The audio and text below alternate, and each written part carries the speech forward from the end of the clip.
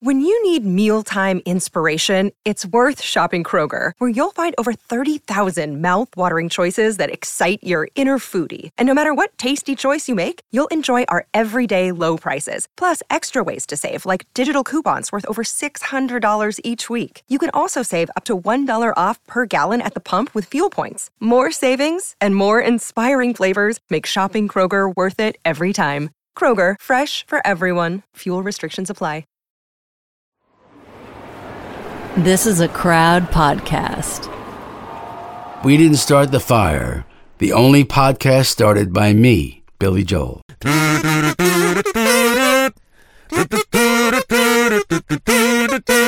Hemingway, Eichmann, Stranger in a Strange Land, Dylan, Berlin, Bay of Pigs Invasion, Lawrence of Arabia, British Beatlemania, Ole Miss, John Glenn, Liston beats Patterson. Pope Paul. I say, let's pray. Bless me, for I have sinned. Oh, you have. Hello and welcome to episode 93 of We Didn't Start the Fire, the podcast that races through post-war history and all the reasons why the world today is as it is, all done through the medium of a number one smash hit for Billy Joel. I'm Tom Fordyce. I'm Katie Puckrick. Katie, are we ready as always for our brains to be expanded, astonished and quite possibly blown? Yeah, it could be a mess, but, you know, I have a spritzer and I have a mop. So I'm ready for all eventualities. So today, the subject is Pope Paul VI. It's 1963, and Cardinal Giovanni Battista Enrico Antonio Maria Montini is elected as Pope, and he takes the name Pope Paul VI. This is 2 years after John F. Kennedy became the first Catholic president of the United States of America, and also JFK was a star of a previous episode. Got plenty to get into. Let's talk Pope talk, Tom. So, Katie, both of us were brought up Catholic. Yes. I don't know if you had the same experience as me as a child, where popes, whichever the present incumbent was, were treated with a strange mix of extreme deference and gentle ridicule. Well, that's because you came from an Irish background, and there's a lot of conflicts going on there. There are. One of my earliest memories, Katie, is when Pope John Paul II became the very first pope ever to visit Britain. This was in the summer of 1982, and he went around the country in a contraption called the Pope Mobile, which when I was 8 years old seemed incredibly glamorous. Looking at it again in recent days, it appears to be a bog-standard British Leyland lorry with a large glass box on the back, and that's where the Pope sat. Was the idea of the glass box just to kind of keep him fresh? I think it was to keep him ultimately very fresh, because there had been assassination attempts. Oh, okay. Protect the Pope but still see the Pope scenario. And much like a massive rock band, he played all the big venues. He did Wembley. Right. I think he did Coventry, big stadium in Coventry, did Cardiff. There was a lot of kissing of tarmac, massive amounts of excitement that had come to Britain. Right, right. Well, I didn't experience that, sadly. It sounds like I missed quite the tour. But I do recall in the late 60s, with the Pope that we're going to be discussing today, Pope Paul VI, there was much consternation amongst my extremely religious Eastern European dad that the Mass was no longer said in Latin after Vatican II, which was the new slant on things that Pope Paul VI brought into play. And joining us today to put us in the picture with Pope Paul VI is James Phelak. He is the professor of history at the University of Washington, and he currently holds the Newman Center Term Professorship in Catholic Christianity. Welcome, James. Well, thank you for having me. Now, James, before we get started on this particular pope, what does a pope actually do? What's his job? It all depends upon the pope. I mean, there are certain things that every pope's responsible for. So his job is to write so-called encyclicals, which are letters for the entire church. Sometimes they're addressed to the entire world. And they're usually on some particular, topic like, social justice or the Eucharist, and then also the traveling, making links with the global church, canonizing saints. So when someone is officially proclaimed a saint, also naming cardinals who are the upper echelon of church leadership. And since the Catholic Church is so global, popes in the last maybe century or so have tried to name cardinals from non-Western countries, and starting with Paul VI traveling to other parts of the world. Right. The Pope is officially in charge of the Catholic Church. And he gets to wear like some great outfits, some cool threads, and some fantastic jewelry. And at this point as well, James, we're very much talking Italian popes, because in this century we have had a Polish pope, we've had a German pope, and an Argentinian pope. Right. But Pope Paul VI was absolutely part of that, 500-year lineage of purely Italian popes. The last non-Italian was from the time of Martin Luther. I think he was Dutch. And then it was just constant Italians through Paul VI. And then there was that John Paul I who was Pope for just a month, and he was the last Italian. I think this is sort of perhaps a silly question, but one I'm deeply interested in. How do these popes pick their papal names? It's usually some saint or previous pope that they have a close attachment to. For example, Benedict XVI named himself after Benedict XV. Well, for two, there's Benedict XV, who was the Pope during World War I. Then he's named after Saint Benedict, who was the promoter of monasticism back in the 6th century. So, for example, when you take the name John or Paul, you're connecting yourself to an apostle. As opposed to a beetle. Right, exactly. St. Paul is the evangelist to the world. He's the apostle to the Gentiles. He took Christianity beyond its Jewish roots into the broader Roman world.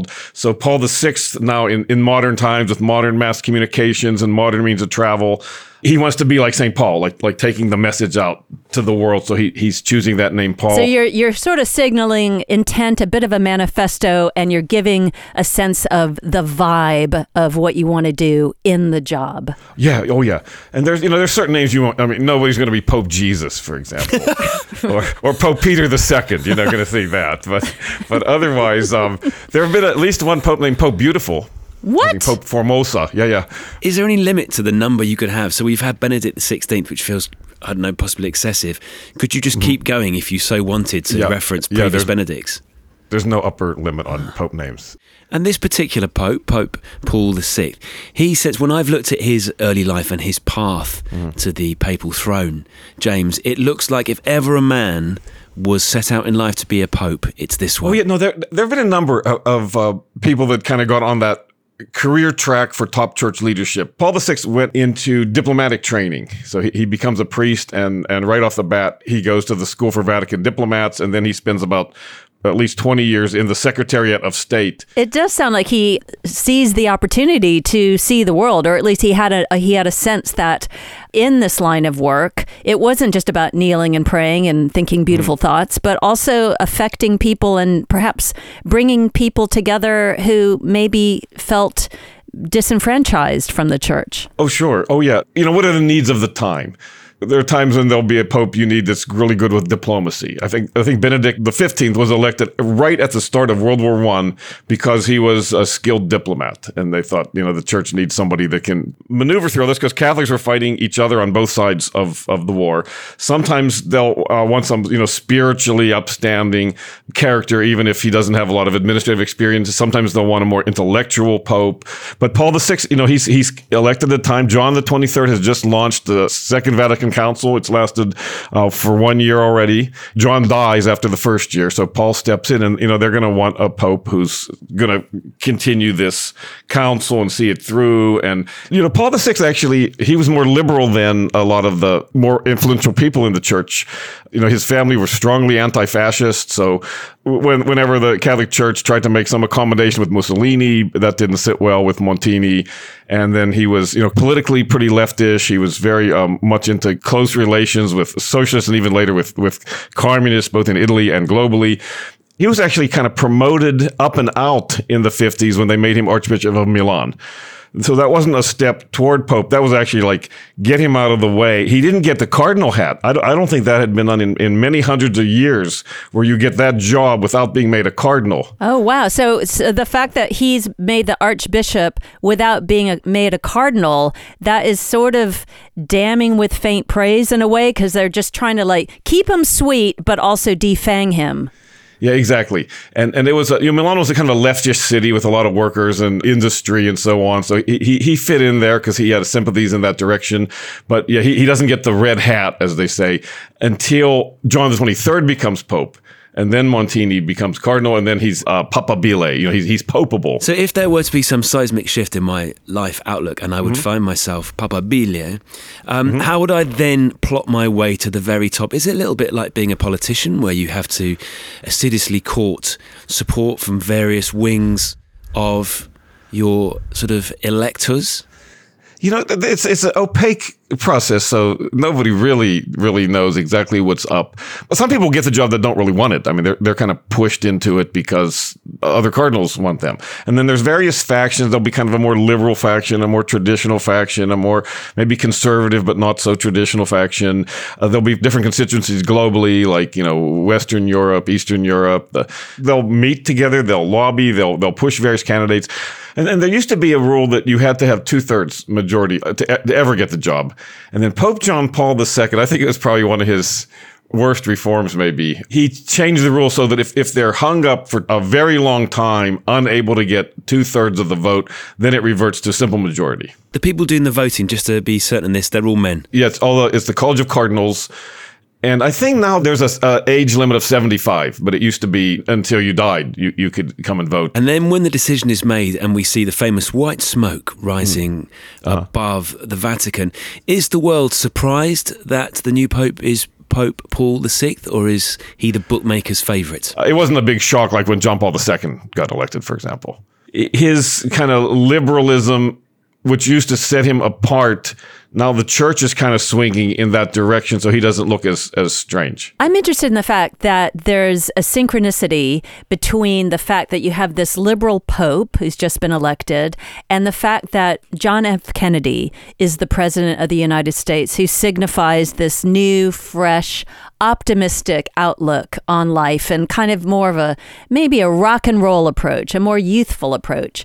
And I'm wondering, did Pope Paul VI and JFK have any interaction? Because, of course, John F. Kennedy was the first Catholic president of the USA. He was pretty shy about, one thing helped him get elected was playing down his Catholicism. Yes. If he needed to talk to the Pope or whatever, that would be done, through quiet channels. You'd hear more positive things about the popes from other political parties and politicians and world leaders. Right. It wasn't so loaded for the other leaders who weren't Catholic. And in fact, this raises a point that I wanted to discuss with you. Can you elaborate on this anti-Catholic sentiment in America? And I'm wondering how far it goes back. I mean, I know obviously America was founded on Protestant principles from the nonconformist who came over from England, but I'm just wondering if you can help us understand the nature of why there was hostility against Catholics, because I think that's sort of hard to understand now, especially when you look at the American Supreme Court, where 6 of the 9 justices are in fact Catholic. It was a country founded by Protestants. Catholics, they came in waves of immigration, usually of lower class people, starting with Irish, but then you got all the, people like our ancestors from Eastern Europe. So they were seen as kind of a foreign element, this sense that the church itself's authoritarian. We're a country that's a republic. We overthrew the king. Its minions are people that aren't really going to accept democratic values. Practically everybody assimilated. So within a couple of generations, that's how Kennedy could get elected, in part too, was that those feelings start to ease up among a lot of Americans. So when L. Smith ran for president back in the 20s, he loses, and there's, if he's elected, the Pope will be running the United States, and on and on and all that.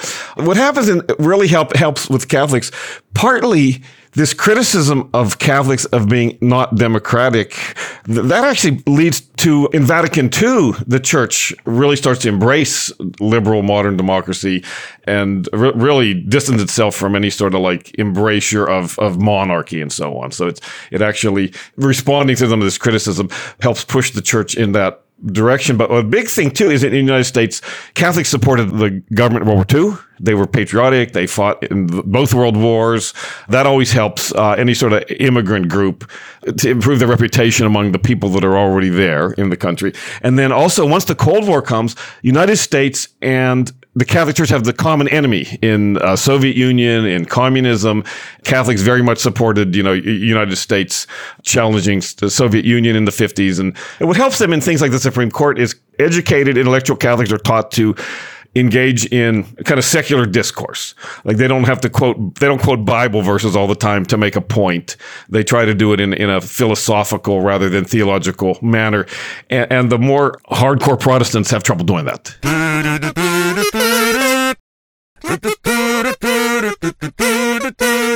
I'm listening to this, Casey, and I'm wondering what it must be like to actually be Pope. There's a great quote from Paul VI. Apparently he wrote this in his journal. He said, "The position is unique. It brings great solitude. I was solitary before, but now my solitude becomes complete and awesome." Wow, he's digging himself in this cavernous wilderness of just being the only Pope in town. Yeah, James, how does he spend his days? Almost a sort of day in the life of a Pope. How does a Pope begin his day? What does he have for breakfast? It can be an enormously taxing job because you have to deal with all the bureaucracy, all the reports coming in from all the executive branches and basically the cabinet there. And also the Vatican bureaucracy doesn't always work with the Pope. Popes sometimes left in the dark by their own bureaucracy. Is it an absolutist monarchy? No, they had so much less power than people think. Just a case I was thinking, there was a Catholic newspaper editor in the United States. He was a priest, and he was in one of the religious orders, and he was more conservative than his order.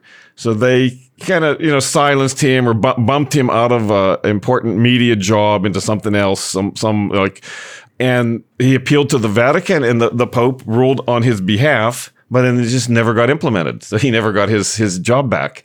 And a lot of things like that, because it's just to get the Pope's attention is almost impossible. And then once one gets to the top, even if he makes a decision, it's not like that's necessarily going to be enforced. You're always constrained by the budget. There's only so much money you have to enforce things and to implement things, and they're always in the red. So that's another problem. So there's a long list of just constraints, not enough hours in the day, not enough energy to deal with all those things, having to rely on bureaucrats. It sounds like running the Catholic Church, it's a business much like any other in a lot of ways. So getting back to Pope Paul VI, I want to get into the fact that he instated something called the dialogues with non-Christians, unbelievers, Protestants, communist countries. Were all these seen as quite daring initiatives? So this is interesting. So the outreach to non-Catholic Christians, so, Eastern Church, the Protestants, that's pretty daring because, people that were already adults by the time of the Pope's pontificate,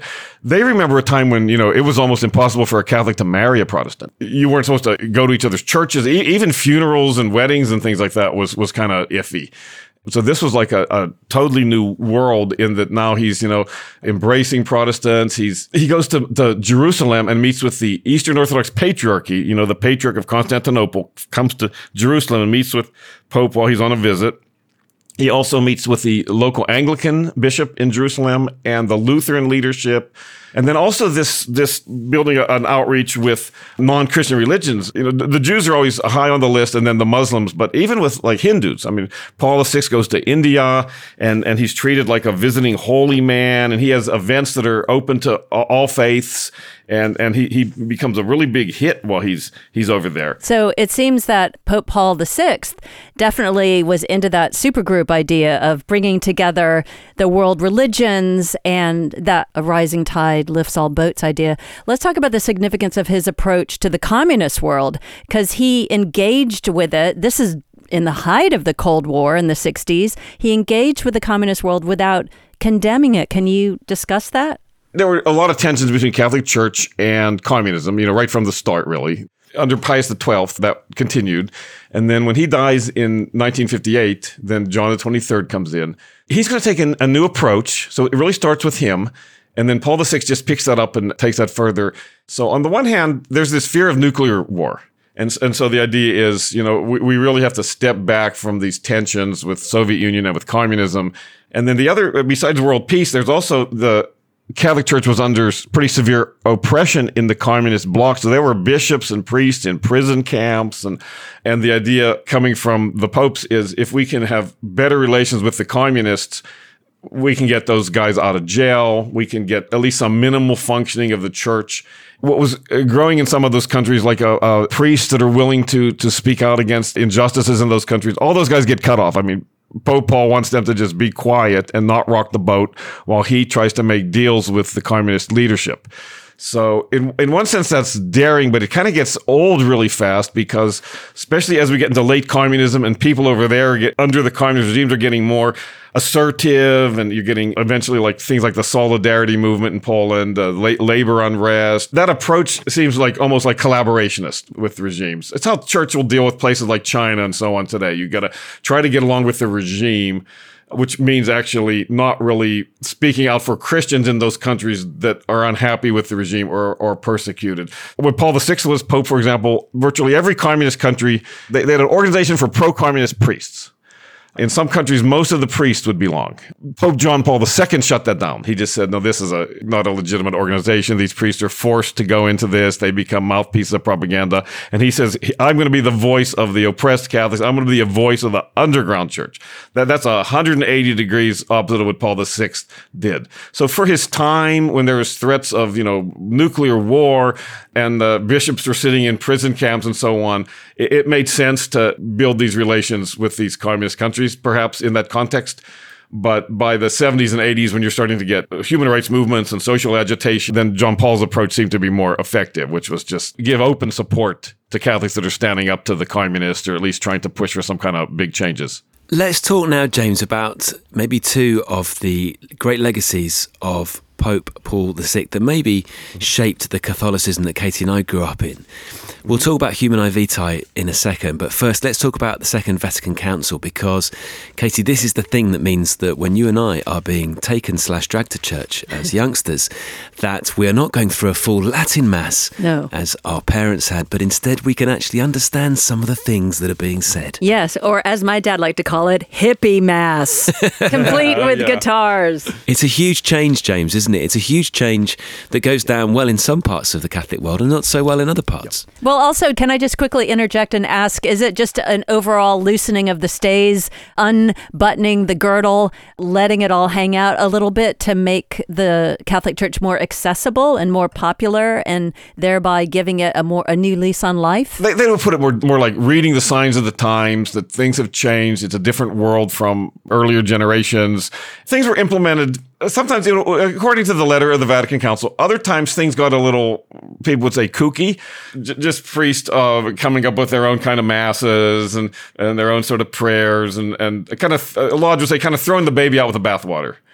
So you got a lot of that in the church. This contestation over what did the council mean? How should we implement it? Should we implement it a lot? Or are we giving up a precious legacy? Or are we just clearing out dead wood? And all of those are they still are contested. I don't think the council said you should have Mass in the vernacular. I think that came in the ensuing years as they tried to implement this whole idea of reaching out to the world, connecting more, and so on. By the late 60s, pretty much everybody was worshiping in their native language. Graham Greene, the British writer, comes up in the Paul VI story a couple of times. I believe he actually wrote a letter protesting against the end of Latin Mass. And then he also, his novel, The Power and the Glory, which is a great Catholic classic, condemned by the Holy Office, as they call it in Rome, as being inappropriate for Catholics because the priest was a drunk and had a child out of wedlock and so on. But it didn't really amount to much harassment. Greene even said they were quite gentle with this. Once I told him I couldn't revise it because the copyright was owned by Penguin or whoever. They understood bureaucracy. Yeah. But what happens is he meets Paul VI and this comes up. And he says, the church didn't really like my novel. And Paul VI told him, pay no attention to what the Catholics who are offended by it would say. James, it sounds like a good blurb for the back of Greene's book. Oh, sure.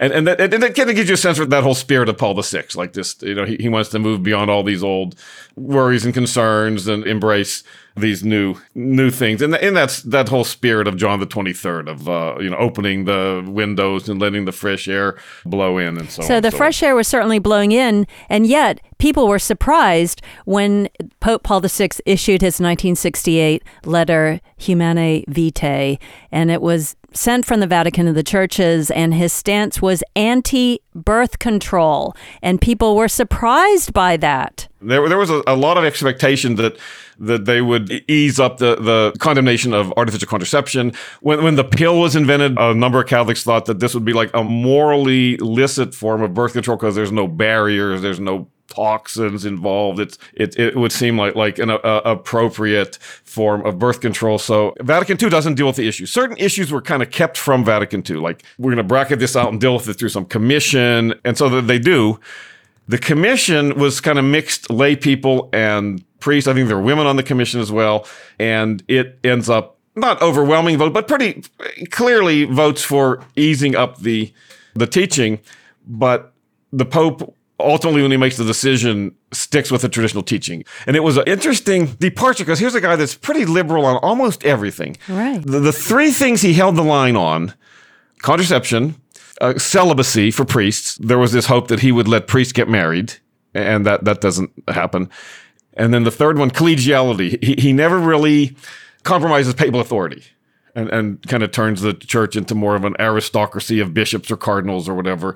So with the contraception issue, he pretty much affirms the traditional teaching. So the old Catholic teaching of why do we have marriage? Procreation. And the other one was so you can avoid sexual sin because you would have a licit way to have sex. By the time of Paul VI, they changed that to it's for procreation and for the unity of spouses. They're acknowledging that there is some advantage to cuddling. Yeah. So it's kind of thought of in a different way, but just the condemnation of all artificial contraception in all cases sticks. So I'm interested in this little tidbit that I read. This is what Pope Paul VI had to say about the pill. He says it opened up a wide and easy road towards conjugal infidelity and general lowering of morality. Man, growing used to contraceptive practices, may lose respect for the woman and come to the point of considering her as a mere instrument of selfish enjoyment. I mean, James, no acknowledgement that perhaps women would like to partake in some delicious selfish enjoyment? Sure. I mean, It's not a one-way street there, Mr. Pope. People point this out today sometimes if they defend the teaching is it's going to be the end of divorce, basically. It's going to be, there'll be no abortions even because just everybody will be on birth control and nobody will be having kids. And the Pope's saying it's kind of the opposite. You're going to get explosion of divorce. You're going to get out of wed. And we did get that. And what is cause and effect is really hard to disentangle, but it didn't deliver on the promises even for non-believers who were totally accepting and all kinds of birth control. You ended up with all kinds of social problems that got more intense sometimes in the 60s and 70s. A lot of people left the priesthood in the 60s, either just defiantly or asked to be released from their vows so they could marry. So, they stay Catholic, but they are no longer a priest. Seminary enrollments went way down. Far fewer people became monks or nuns or joined religious orders. So that was the real crisis, was how this affected so many religious professionals. So if you're a conservative or traditional Catholic, you'll say it's because the church started to question its own teachings. It started to depart from the traditions. It trashed its heritage. And if you're a more liberal Catholic, you'll say that it didn't change fast enough. It didn't change far enough. It didn't, have women priests or there was just a rebellion against authority virtually everywhere in the 60s. Paul VI, I think, probably did the best out of a bad situation. Had he taken a liberal line on everything, the church there'd have been a schism. There's enough conservative and traditional Catholics around to say this isn't a pope anymore. This is abandoning everything. So he holds the line on celibacy, contraception, papal authority, things like that.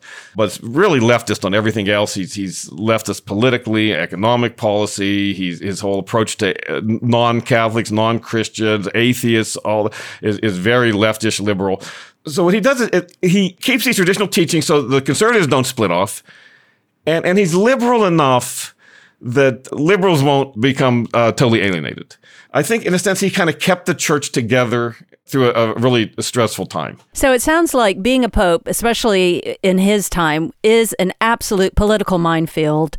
He was there trying to square the unfulfillable demands of the church with real life and the natural tendencies of human beings. Now, what about his own natural tendencies, Tom? I'm wondering about the story that you and I were talking about. In 1976, Pope Paul VI became the first pontiff in the modern era to deny the accusation of homosexuality. What have you heard about this as well? Yeah, I was interested in this because he's a man who, as you say, James, in public has been quite vehement in terms of what he thinks other people should do. And he doubles down in 1975, makes it quite clear that premarital sex is wrong, that extramarital sex is wrong, that homosexuality is wrong, that masturbation is wrong. So, Katie, if you are, for example, a married gay man who has an affair with another man which involves masturbation, you've taken a lot of boxes there. Right. You're going to hell 6 ways to Sunday. 6 ways. So these allegations are interesting because they strike both at the heart of who he is supposed to be, but also what he's telling the world to do. First thing to always keep in mind is Catholic Church has sacrament of confession. So no matter what you do, you can go to confession. And there's also this sense that some of these sins you'll wrestle with your whole life. You'll never win, but you can always keep trying, and you always keep going to confession. As far as this scandal, I know the Pope was accused of being homosexual, and he vehemently denied it. I think there might have even been a libel case over this, or the Italian authorities, I think, got involved because you're not allowed to libel a pope or whatever. What he was really doing, I don't know that much about it. Protestants have this notion, it goes back to even some medieval ideas of Catholics, that somehow the popes they're like sainted, that through the graces of St. Peter and because they're vicars of Christ and so on, popes can be horrible sinners. Dante has them in hell, and that was considered legitimate for a Catholic. You can believe a pope goes to hell. It always shocks like Protestant students to hear that. Even I think a pope would say everybody's a hypocrite in a sense. I mean, we all profess to live a certain way and violate that in other aspects of our life. That's true. Humans are very, very complicated. So, James, why do you think Billy Joel put Paul VI in the song? Oh, yeah. Okay. So, I would have a whole list of things that he crisscrosses with here, like with Kennedy and the Ho Chi Minh, because he was a big opponent of Vietnam War and was even a mediator at times between the United States and Vietnam. Birth control, and then the British Beatlemania. So Billy Joel's connection with Paul VI almost certainly was because Paul VI came to visit New York City. In 1965, he went to the United Nations, gave this big speech about, fighting world poverty, helping the developing world, the responsibility of the rich nations, world peace, got a lot of attention. And then he did mass in Yankee Stadium. And Billy would love that because he loves his baseball. He loves baseball. And he drew about, the lowest estimate is 80,000 people, probably more like 90,000. Wow. So when the Beatles came in August of 65, they went to Shea Stadium, that's the other stadium, and they drew 55,000 people. So Pope's drawing almost double what the Beatles drew in 65. Wow. He's one of the least interesting of popes to me. Yeah. Pius XII, you got the World War II and all of that. Then you got John XXIII and the big changes, and John Paul II and fall of communism, and Benedict was probably the top intellectual of any of these popes, and then Francis is interesting given the moments we're in, and Paul VI always kind of like, and he was really shy. He after Humanae Vitae, he did not write another encyclical. Do you think he had the stuffing beaten out of him? He was like, fine, I'm taking my ball and going home. That's it. Once bitten, twice shy. Yeah. So he's not the easiest pope to make into an interesting story unless you really kind of understand what's going on at the time and all these pressures and how he tries to navigate. A more interesting character than one might assume at first once we dig into him. James, that is superb. Thank you so much for joining us today. It's been a pleasure, and you have filled Katie and my brains with fresh knowledge, which is all that we ask of our guests. Well, it was a pleasure.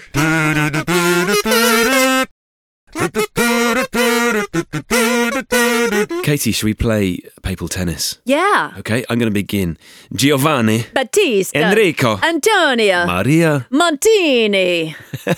It's a good rally, isn't it? It is. I did get a little confused every time I had to confront those Roman numerals after Pope Paul's name. I kept reading it in my head as Pope Paul Vi. You know why you're not good at Roman numerals, Katie? Because they changed the mass from Latin to English. It's so confusing keeping up with the Catholics. I tell you what, poor Pope Paul Vi, he wasn't the most punchy pope, but he was reigning in a dynamic time, but he wasn't like the smartest pope or the cutest pope. Charismatic. He didn't have like total command over many languages, but I think for a guy who was a little bit of a pencil pusher, he liked doing his admin, he made the most out of his skills. Can you combine all the P's that you've used in that thought? So Pope Paul, the pencil pusher. He was the pencil pushing pope. Casey, I have a question for you. What? After that. If you were able to become Pope, which you can't because the Catholic Church has a different view of the importance of women than it does the importance of men, but if you could, what would your papal name be? Well, you want to combine something that is kind of summing up your vibe, as well as paying tribute to somebody you admired in the past. So I don't know. I think I'd want an all-inclusive kind of petting zoo vibe. So maybe I'd name myself after a cat I had growing up. Yeah, which would be? So that would be Pope Suki.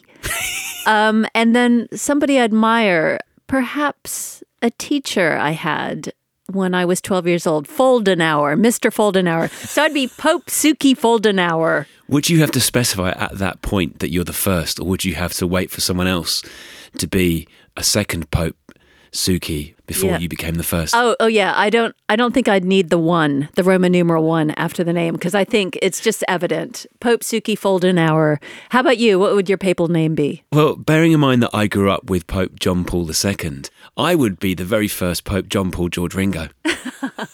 I was thinking that you were going to say Ringo George. Maybe I should, because John and Paul they've already been taken care of. Yeah. Would I go Ringo first or George first? George, Ringo, George. I think Pope Ringo George. Kiss my papal Ringo. Kiss my papal Ringo. So if you'd like another podcast to listen to, I recommend you go back to listen to our JFK episode. We kind of referenced it in this episode. And if you haven't already heard it, it is pretty gosh darn good. Our guest, Fred Logeval, gave us all the facts and figures and the emotions of the very first Catholic priest, Catholic president of the USA. I'll give you more information about what was going on at the time. And if you have any guest ideas or just something you would like to say to Katie or me, you can contact us on email at fire@crowdnetwork.co.uk or on social media. We are at Spread That Fire on both Instagram and Twitter. And next week, Tom, we're going to be getting into the story of the man who was Malcolm X. Not Malcolm X. We need to change our papal heads here. Yes, Malcolm X it is.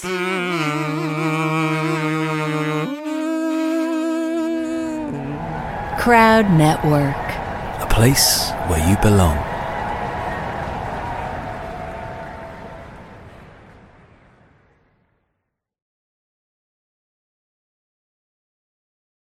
Hey, podcast listeners, I'm Paul Brandis introducing my podcast, Countdown to Dallas.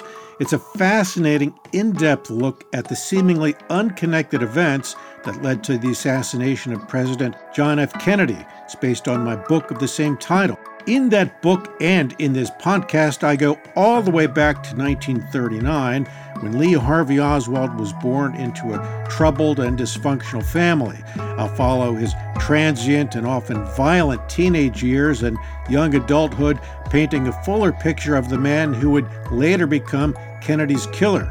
I also take a look at events unfolding in that era, like Cuba and Vietnam, and I'll unpack the conspiracy theories too, not one of which has ever been conclusively proven. Subscribe to Countdown to Dallas at evergreenpodcasts.com or your favorite listening app, October 31st. Our lives were never the same after we learned our 21-year-old daughter, Kristen, was murdered by her ex-boyfriend. It's a parent's worst nightmare. How much did we really know about domestic violence back then? Clearly not enough. Now we know plenty. We know domestic violence, or DV, can happen to anyone. 1 in 3 women suffer physical violence at the hands of intimate partners during their lifetimes. 1 in 3. I'm Bill Mitchell, host of the When Dating Hurts podcast.